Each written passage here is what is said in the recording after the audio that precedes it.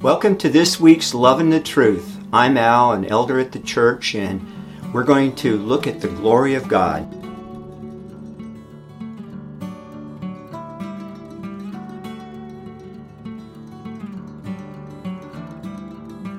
Before I read today's verses, let me just set the stage a little bit. Jesus had just fed the 5,000, and later he took his disciples aside, and for the first time he told them about how he was going to suffer, be rejected by the elders, the high priests, and the teachers of the law, and that he would be killed and after 3 days be raised from the grave.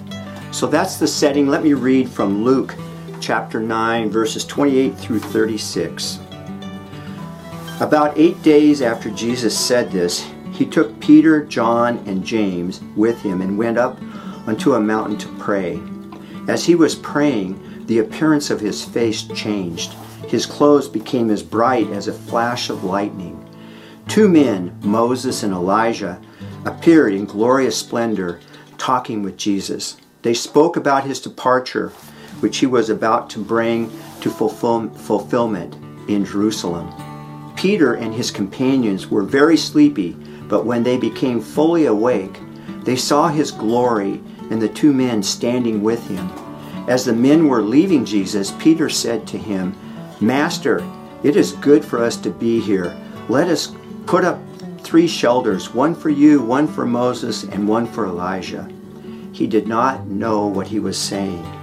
While he was speaking, a cloud appeared and covered them, and they were afraid as they entered the cloud.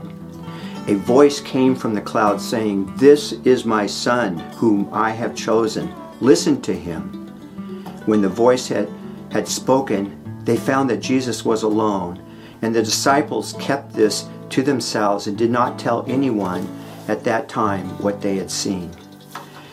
In the Bible, this is referred to as the transfiguration of Jesus. What does transfiguration mean? It's a change of form. It's a change of appearance. It is an exalting or glorifying, a spiritual change. Another word is metamorphosis. It's the difference between a caterpillar and a butterfly. So in these verses, we see a glimpse of God's kingdom to come. Jesus is talking to Moses and Elijah, and Moses represents the law of the Old Testament, and Elijah represents the prophets. But I think if you dig a little deeper, I see another meaning to this. Moses had died and passed on to the kingdom through death. But we know that Elijah never faced death and was whirled away in a whirlwind. And I think this gives us a snapshot of the future for the church. Let me read from 1 Thessalonians 4:16 through 18. "The Lord himself will come down from heaven with a loud command, with the voice of the archangel and the trumpet call of God. And the dead in Christ will rise first. After that, we who are still alive and are left will be caught up together with them in the clouds to meet the Lord in the air. And so we will be with the Lord forever. Therefore, encourage one another with these words."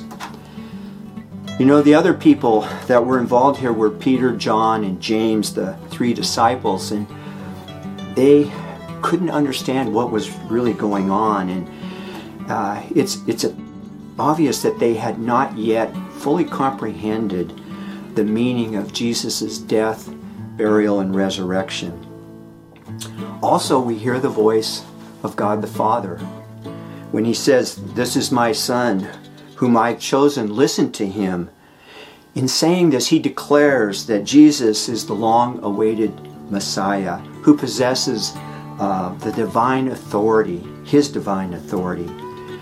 If Jesus fulfills the law and the prophets.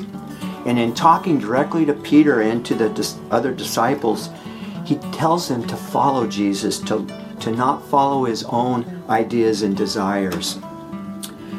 I find that our ability to follow Jesus comes from confidence in who He is.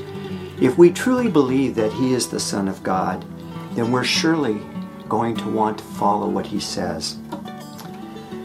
Finally, for those of us that have placed our trust in Jesus as our Lord and Savior, the Transfiguration gives us a glorious look at our eternal future. In conclusion, let me read from Philippians 3:20, 21, and Revelation 21:4. But our citizenship is in heaven, and we eagerly await a Savior from there, the Lord Jesus Christ, who, by the power that enables Him to bring everything under His control, will transform our lowly bodies so that they will be like His glorious body. He will wipe away every tear from their eyes. There will be no more death, or mourning, or crying, or pain, for the old order of things has passed away.